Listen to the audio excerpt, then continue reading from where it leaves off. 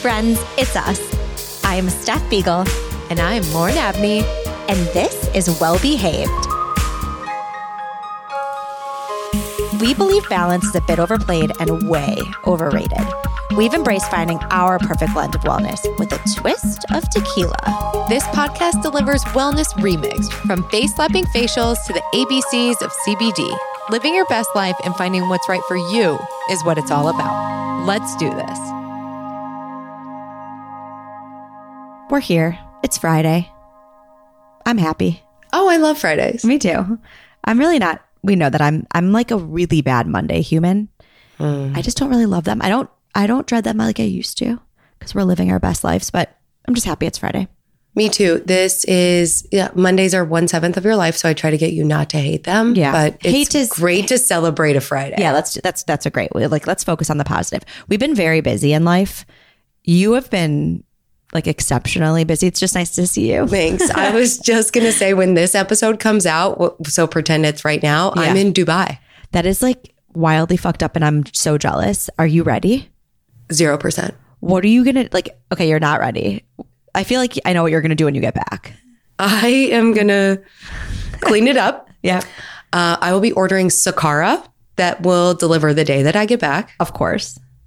Listeners, don't forget, XOWB is our code. You get 20% off. Amazing. Which is like very significant. Super significant. I love Sakara. And then I have to get it in order because a week later we have your bachelorette party. Correct. I can't even, like, that gives me anxiety to think about. I'm not ready.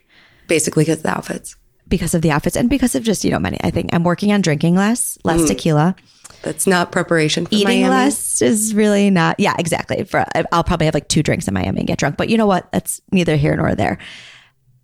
We talked about a lot of amazing things on this episode, so I want to talk about it. Are you ready? Well, I think I know that you like to talk about one thing specifically. Sex. SEX. So my favorite part about this episode, Jennifer Littner is a sex therapist. She's just a badass, right?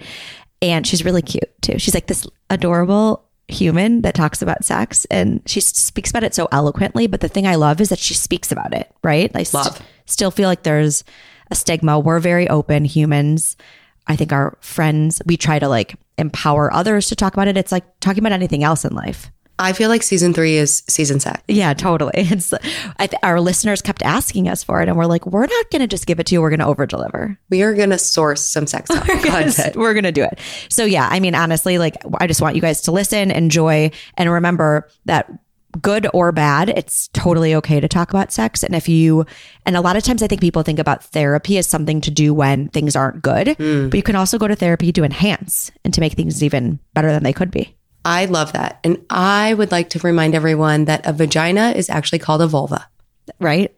You were like, I think it's the science in you, but you were like, more definition. I was like, describe the vulva. Right. So listen in, folks. Friends, have fun.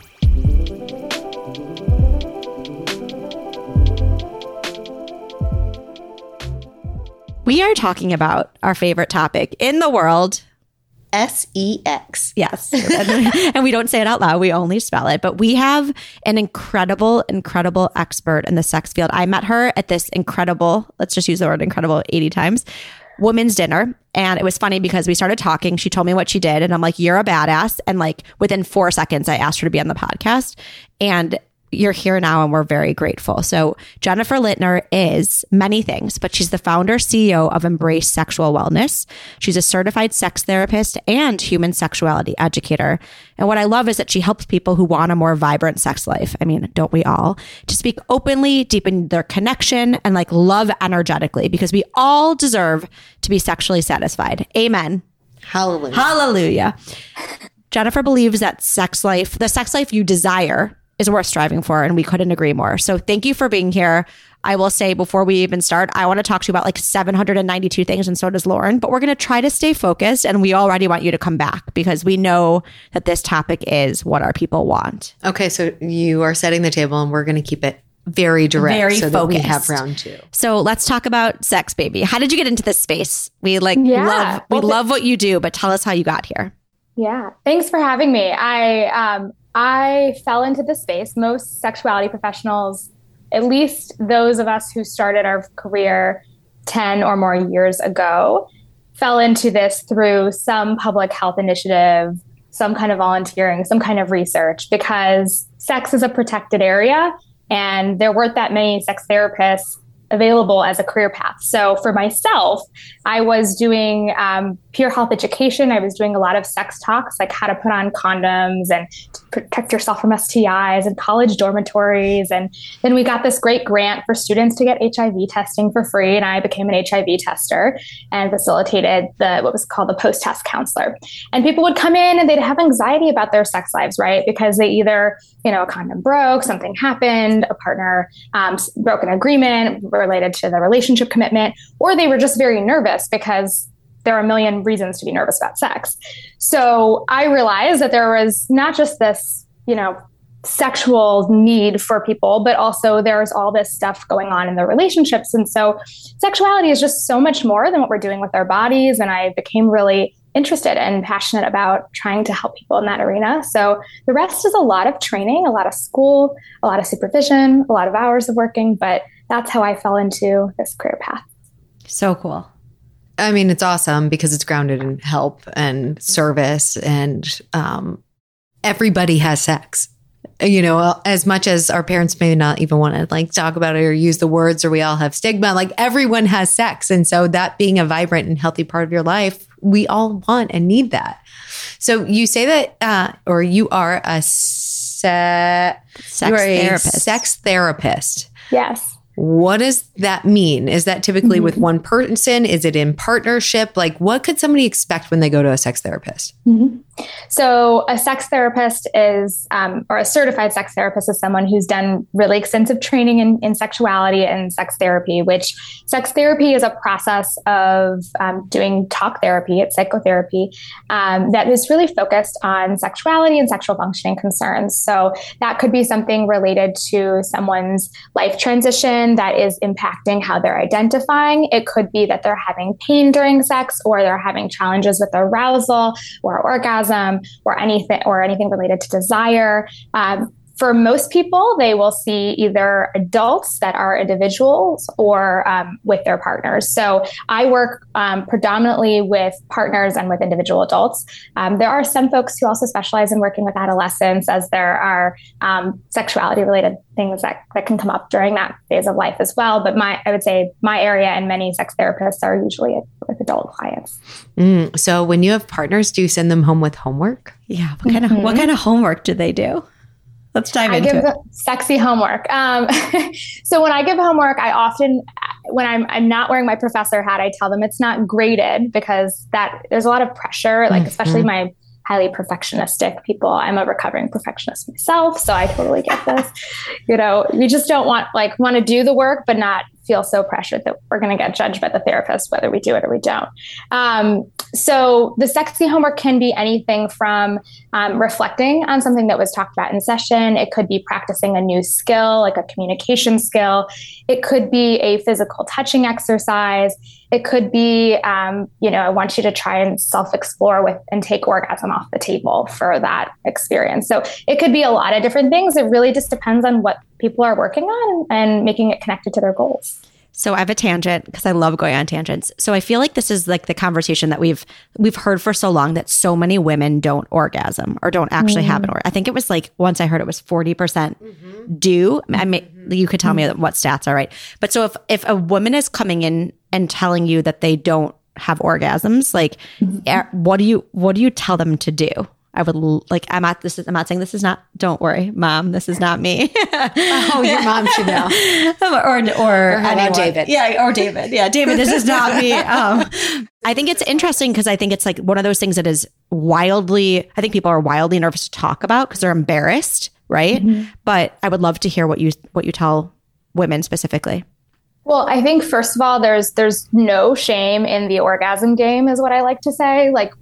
People have all different ranges of experience in relation to orgasm. There's a ton of pressure and a lot of media and just dialect around talking about sex with focus on orgasm and that being the goal. And that's really harmful for a lot of people, because then everything is about the orgasm and everything else gets lost. And there's so many ways to experience pleasure that are not just about the orgasm. So I just want to like put that into the universe as well. But it really depends. I think, first we're going to do a really strong assessment and understand, well, what have you tried, right? What are some things, what is your understanding about orgasms? What happens when you're being sexual? Have you explored your own body? What has that been like? Or are you expecting a partner to, get you there and not really giving them any direction about how? Are you running through your to-do list during sex and you're not really present, and that's getting in the way? So there's all kinds of things lots of questions I would be asking. But, a lot of the challenges with orgasm are people not either knowing their bodies very well, whether it be they haven't explored it or they just are struggling with accessing pleasure points. Certainly other mental health conditions can play a role, distraction, things like that. And, relational things, trauma is a big one, right? If your body has been violated in some way in the past, it can feel very, very difficult to reintegrate and connect back to areas that and experience pleasure. So there's lots of things that are involved in that, but really slowing down and helping people understand like what are sort of the root cause, and then tailoring those approaches to that. Is there anything to say that it's physical and that some people can and some people can't? Right, or I was is going to it say all from mental? a science perspective. You love science. I love science. I also love mental. A little bit of both. Yeah. So there's a lot of research that showed that for cisgender women,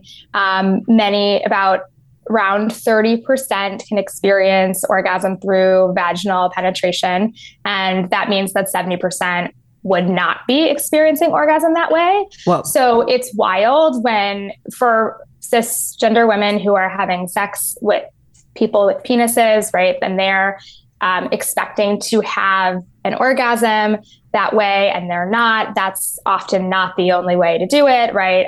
We know that vulva stimulation externally is really important. We know some people have orgasms through nipple stimulation. There's all kinds of ways people can experience erotic sensations, but for the most part, vaginal penetration is not going to be everybody's experience. Holy shit. Is wild.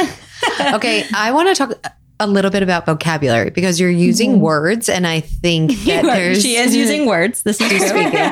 There are the language has changed or evolved, right, since the way that we grew up or the words that we used then. So cisgendered means somebody whose gender is matches the assignment of their sex at birth. So if someone is born and they are assigned sex as female and they identify as a woman, there's the kind of similarity between their gender identity and their assigned sex. So that's what we would call cisgender. Somebody who is agender but not have a gender, somebody who's transgender, their gender is different from their assigned sex at birth. Honestly, that's super helpful. So obviously, helpful. It's like terminology that we understand what it means, but totally. Knowing the definition. I thought you were going to ask what is a vulva. Well, we're going to ask what's a vulva. I thought you were going there too, which we can absolutely get there. The vulva is the anatomy of the genitalia that is in a structure that's to a person who's assigned sex as female. So that includes the opening of the introitus, the vagina. That includes the clitoris, the clitoral hood, the mons pubis, the labia, all the different structures that you can see are encompassing on the vulva. So like anytime somebody's talking about the entire assigned female region that's covered by underwear, it's essentially that whole thing is the vulva. And then inside is the clitoris and the labia. And the vagina. What's the vagina then? So the vagina is basically a canal. So if you imagine a canal that you've driven through or taken a boat through, it's just a portal from in your body. In your body, but the vaginal opening is what you can see. So people often refer or misrefer to the vulva as the vagina, but really the vagina is just the portal, and the opening is part of the vulva, but it's not the whole thing. I wonder how that got so misconstrued. Yeah, right. Like, that's a big difference. I was going to say, it's such a funny thing too. It's like, obviously we just like call the vagina the wrong. I mean, it's like, that's not what it is, but okay, here we are. Now let's talk about penises. Okay, so is it the same? Like, I know we'll say like shaft versus ball. Like, is it the same thing there? Talk to us about the different parts there. Yeah. So you've got the penis, you've got the frenulum, you've got the shaft, got the scrotal sac with the testes. The penis is a little bit less complicated from the outside because people can see everything. Right. So that's part of the reason why I think people are much more apropos to use the word penis as opposed to, people will say dick and balls and cock and all kinds of other words, right? Everyone has a name for their genitals that's probably not the textbook definition, which is totally cool and fine. But it's something that, we can see. And I think that has also, there's a whole lot of reasons why that may be more common. Mm-hmm. What we're really talking about here is communication. And I have no doubt that one of the keys to a healthy sexual relationship with oneself and also with their partner is being able to have language around what they want, need, desire, don't like. But we're in a world in which sex has been stigmatized. It's been bad. It's been taboo. And so when you're starting to meet with patients, how are you encouraging them to communicate or, release this trepidation around just speaking about sex? Yeah. Well, I think a lot of these kinds of, the idea of it being taboo is something that people are taught, right? Nobody comes out of the womb thinking that sex is bad. Right? We learn this from the society and the way that we are socialized.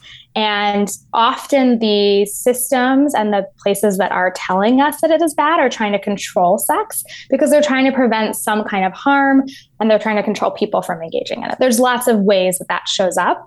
So one of the things that I often talk about with clients who are experiencing shame related to sex is, their shame responses are showing up exactly as they should be in response to the society and the ways that they were taught. So you thinking sex is taboo, that's exactly what people wanted you to think. You're just falling in line with how other people are showing up. What the problem is not that the person is bad for wanting sex or talking about sex. The problem is the systems and the messages that told them it was wrong in the first place. That's why dudes are super comfortable talking about sex and being confident about it and like cheering each other on. And women can be disgraced if they have multiple sexual partners or, this is all, we all can understand what this patriarchy is doing for women. But I think that communication is wild and falling into a place where you can just like be confident and speak about what you need is so empowering. It's awesome. Absolutely. And it's about assertiveness, right? And where do we learn to be assertive when it comes to our sexual needs, right? We don't often learn that unless we had assertiveness from some other part of our lives, which some of us as women are able to access. Some people don't have those skills, but we have to learn them somewhere. I think professionally, speaking, more men are taught to be assertive than people of any other gender. So, there's patriarchy plays a role in it. Sexual double standards play a role. You're hitting it on the nail on the head. I think it's interesting too, because there's we always talk about it's like coming into a relationship and talking about sex and communicating is and your expectations and what you want. Then there's also being in a relationship. We have a lot of friends and listeners who've been in relationships for 5, 10, 15 years. And I think, you always hear these, we have kids, so we don't have sex. It's we've been together for so long, so we don't have sex. It's in my mind, I don't understand that because not interested in that whatsoever. But when it comes to long-term relationships, what tips do you give individuals or couples to keep that flame alive, stay connected, and continue to have sex outside of these variables that don't mean you don't have to have sex, right? Well, one of the things that you're talking about with communication, I think is really important and aligned with what a lot of the research says is, partnering with people who have similar interests in terms of sex, in terms of how important that is in their lives. Because if two people are partnered together and sex isn't that important to them, because it's not important to everyone. Everyone has a relationship to sex, but not everyone is I have to have sex every week. Then that may not be a problem for those two people, but it could very well be for people who are not as aligned in that way. So it's just like anything else that you value, having good communication around that is important. But when you're in a long-term relationship, I think, getting really clear on what it's going to take for you to prioritize sex and your connection with each other long after that spark and that honeymoon stage has faded, because that doesn't last forever. You can always go chase after the spark, and there's things you can do to nourish your relationship, and you can certainly keep the flame alive, but it takes work and time and energy. And a lot of people either don't have it, they don't want to put it in, they think that it's not necessary. We've been sold a lot of myths about relationships over the years as a society. So I think that is the most important thing, is just making it a priority with each other and recognizing all the things that are going to have an impact on it. So, adjusting to a new job, having a child, moving, death in the family, all these things impact our desire for sex. And to act like they don't or they wouldn't really is kind of absent-minded. So I think people just need to be informed and communicate about those things.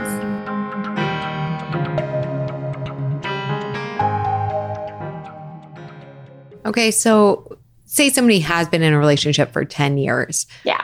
What are some of the ways in which you're helping them reignite this sexual connection? Is it scheduling? Is it trying new things? Is it toys, different locations? What do you, I guess it probably depends.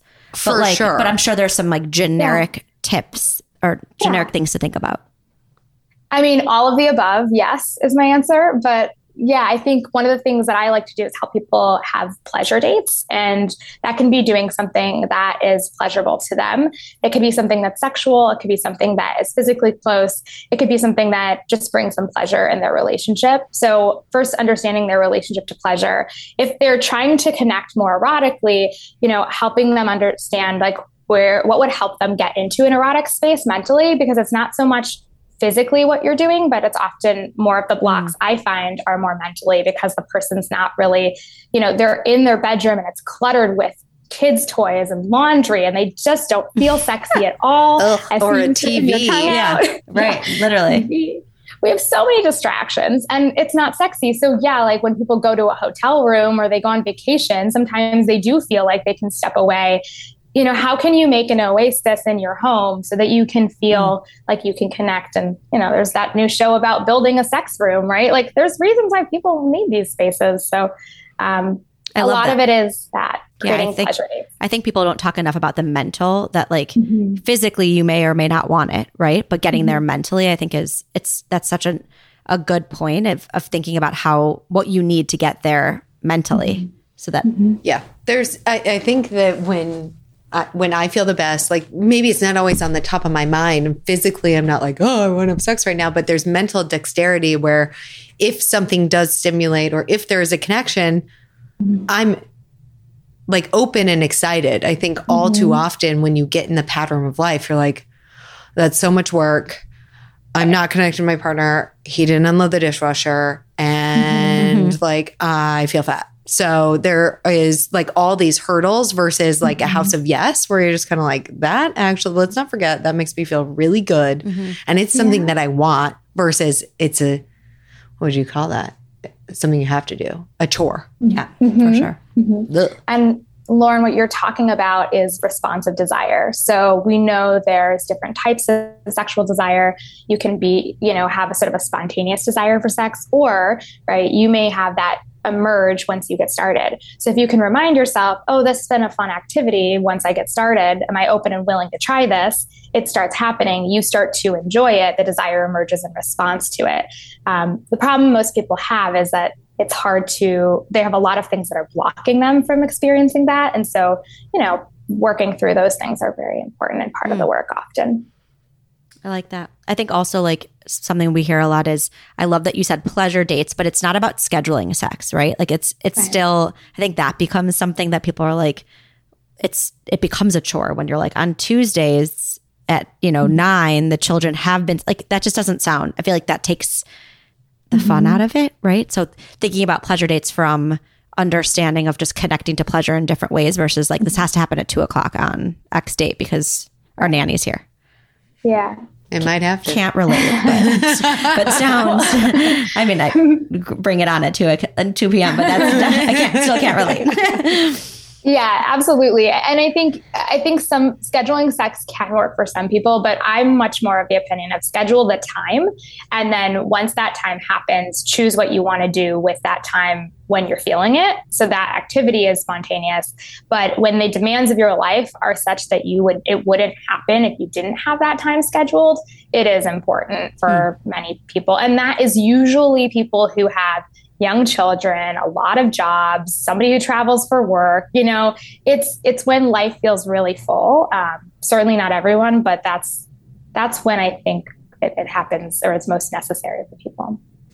What are you seeing as ways that people are just exploring? So say somebody is having sex, but it might feel like, oh, we've done that.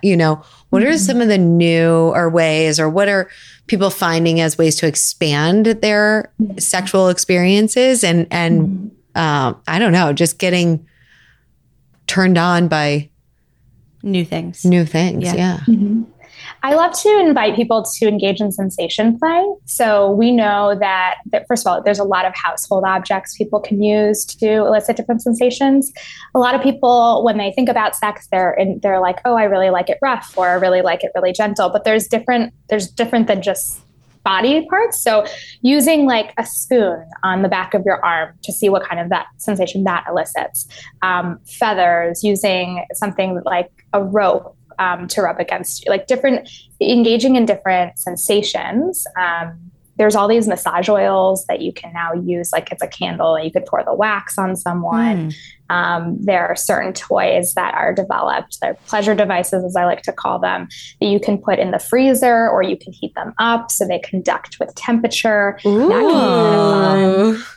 Yeah, so playing with sensation is something that I often encourage people to do, because it helps them understand different things that they may like, and also drive their attention to the sensations they're feeling, which is really just a good exercise for themselves anyway. Yeah, and to move away from chasing the orgasm. Right. Mm-hmm. Or just thinking that the only tools you have are like your body. Like there are other things. There's no shame in bringing in other things. We are huge, like we're Foria ambassadors, even though they haven't asked us to be ambassadors. But I'm going to reach out to them. I have already. Okay. So with that being said, Foria is one of our favorite go-tos in terms of just like leveling up and just like amazing sensation. Are there any other brands? I mean, the hot and cold, like any other brands that you love to lean into for either pleasure? What did you call them? Pleasure devices. Oh, I love that. Pleasure devices, or just brands in general. Brands, I think of anything that's going to be sustainable, organic. I always tend to invite people to think about. I love locally in Chicago, Early to Bed is a great sexuality retailer, and they have an online store. Cool. Also, the Pleasure Chest has classes and has a lot of different brands. So those are like two companies that we work with, and their staff are usually sexuality educators, which is great. So they can help provide really good guidance. Beyond that, there's not like one brand or another that I'm absolutely obsessed with, but I think I just like to know what the products are and how they help folks. And there's a lot of really good ones out there. Perfect. I love that. Go shopping, friends. Go shopping. Or go shopping in your own home. And fun. I love that. That is fun. Ice. I mean, I feel like, I thought the spoon that just the hot and cold, I think is really cool to play with. Mm-hmm. We love putting this has nothing to do with sex. We like to put our ice roller for our face in the freezer, and that brings me a ton of joy. So what can we do sexually? Yeah, exactly. Yeah. Right. Yeah. Okay. You can use a spatula, things. Okay. Good reminder. Are you seeing a disparity in interest amongst couples where, potentially one wants to be trying quote unquote wild things and the other is less interested? Mm-hmm. Yeah, I think desire discrepancies of all kinds are very, very common in all partnerships. So when somebody wants sex in one way and somebody wants it in another way, or someone wants it and someone else doesn't want it as much, both of those are incredibly common. There are certainly a lot of people who are in what I like to call inter-kink relationships. So somebody may be more kinky than another person. And so navigating how do we invite the kink in or the activity in while also, people holding on to what feels good for them. So I think, there's this is where the communication skills come in to play.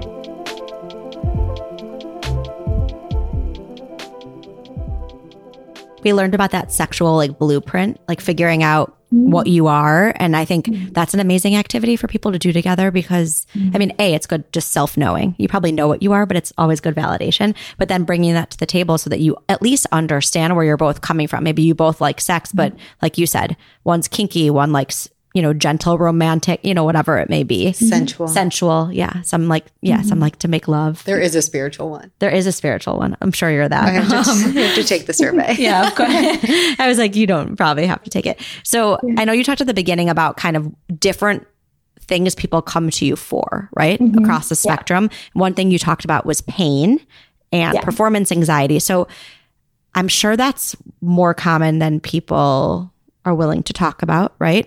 But so I guess how does you feel it physically? You know that either you can't maintain an erection, you can't get up, or it hurts when you have sex. So I guess people, when they feel those signs and they come to you, and how do you navigate I know those are two different things, but how do you navigate that world?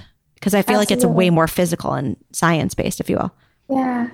Well, so with performance anxiety, and that can show up amongst a lot of different people, we want to understand, is there any medical component? And for many people that I work with, it is much more anxiety based. They had a partner that shamed them for not having an erection or losing an erection. We know erections change, stimulation changes when people switch positions, when they are feeling nervous with a new partner, when they've been drinking or under the influence of any kind of substances. So, I think being able to recognize some of the past patterns that have caused them to be in like their head often, or having, I don't love the term in your head, but really stuck in like a narrative that's just not serving their sexual wellness, and helping them to break free of that and then be more mindful and engage again and regain confidence. Also, a lot of people who grow up with penises are really trained to become premature ejaculators because they end up trying to explore their bodies and masturbate as quickly as possible because they don't have privacy. So people kind of condition themselves to doing that on a regular basis as a young person. And, that can carry over into their teen and adolescent and emerging adult years. And then eventually they'd have to unlearn that. So, it's really not a surprise, especially among younger people, that's a big thing that's going on. That is super interesting and super valid. Do you talk with your patients about edging? I do talk with them about edging. Tell me more about edging. Okay, so what I understand as edging is essentially taking yourself or with your partner to the place of almost orgasming, but pulling back and then doing it again and pulling back and as many times as kosher in that moment, but essentially increasing your stamina. Yeah, good words. Thank you. Good words. Stamina. We often finish each other's stamina sentence. because you have a little bit more mental restraint and control. Yeah, it's a fun activity to engage in if somebody likes the kind of teasing aspect or the restraint, especially in a relational or partnered sex.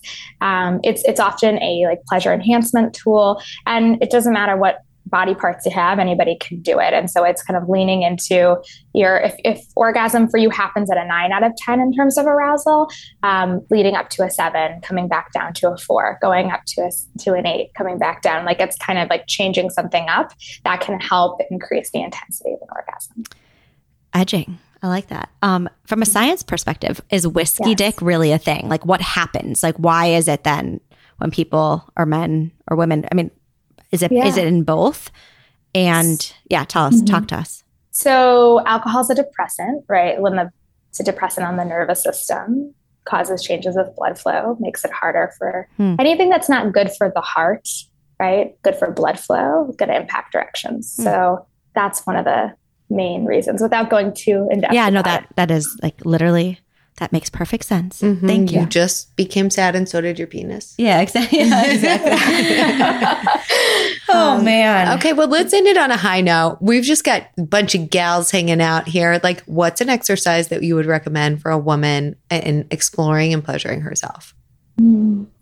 I really, really love like body appreciation exercises. So people to, whether it be standing in front of a mirror and like naming parts of their body that they really appreciate. I think that there's a lot of messages that tell women that their bodies need to be taken apart or criticized, and I'm not here for that. So I often recommend that, or like mindfulness based touching exercises. So you could even close your eyes and just, use your hand to touch different parts of your body and notice like what that feels like, using the back of your hand, fingertips, front of your hand, kind of exploring those sensations that we talked about and just seeing if any new sensations are elicited for you. I think anytime we're trying to really focus on sensation in a different way, we have an opportunity to learn something about ourselves. And would you say the same for our male listeners? Is there any different techniques or different tips or tricks? I think yes, in that exploring different types of touch. I also think that, really examining if they are having a lot of performance anxiety, that being able to understand like where this came from and being able to reach out for support. Many sexual problems that in my experience that are shorter term and they're less complex are pretty easy to address. So when people reach out sooner rather than later, and males tend to reach out for therapy significantly less often than females do.